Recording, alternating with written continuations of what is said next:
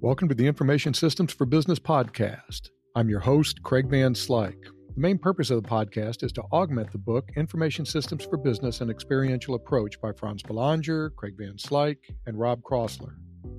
The book is published by Prospect Press. Before we get started, I want to give a few disclaimers. The podcast purposely omits many details in order to get to the high points of each chapter. So listening to the podcast is not a substitute for reading the book.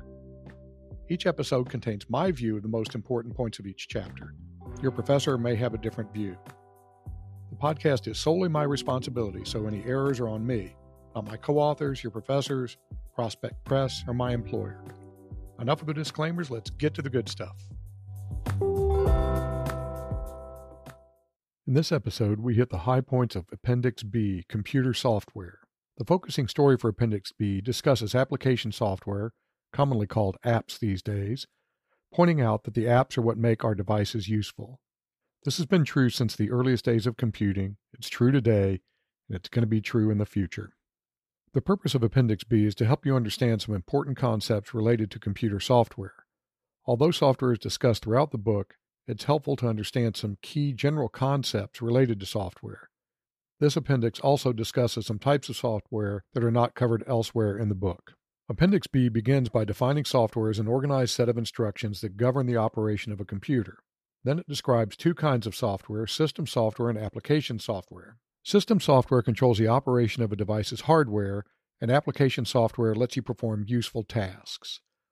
Next, the appendix covers system software, followed by application software, giving some examples of each. The appendix concludes with a brief mention of app stores. Here are the main points made in Appendix B. Software is an organized set of data and instructions that govern the operation of a computer. Yeah, I know I already said that, but it's an important definition.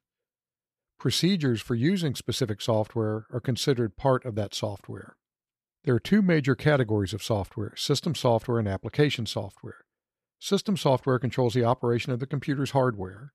System software is necessary, but we use application software in order to make a computer useful for performing specific tasks.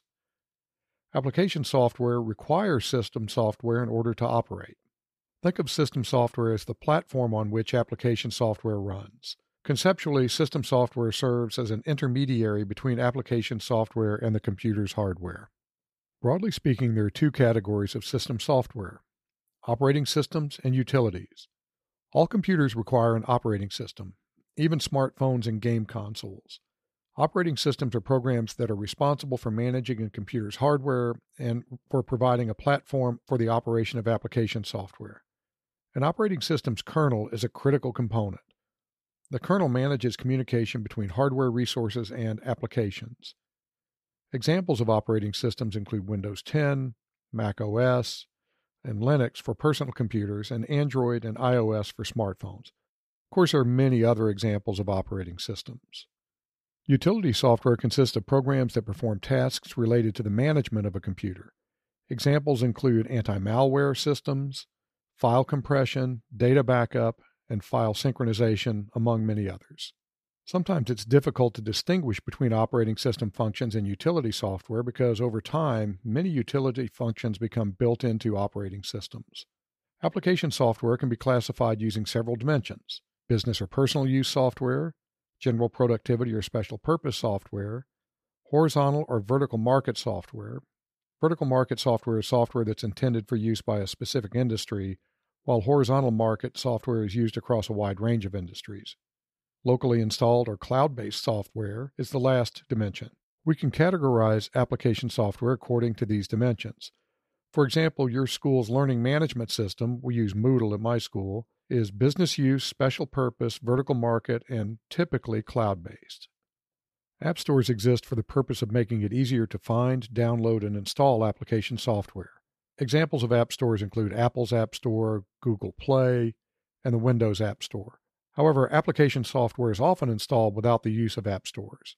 Well, that's all for Appendix A. Of course, as you might have imagined, there's more detail in the appendix, so be sure to check it out.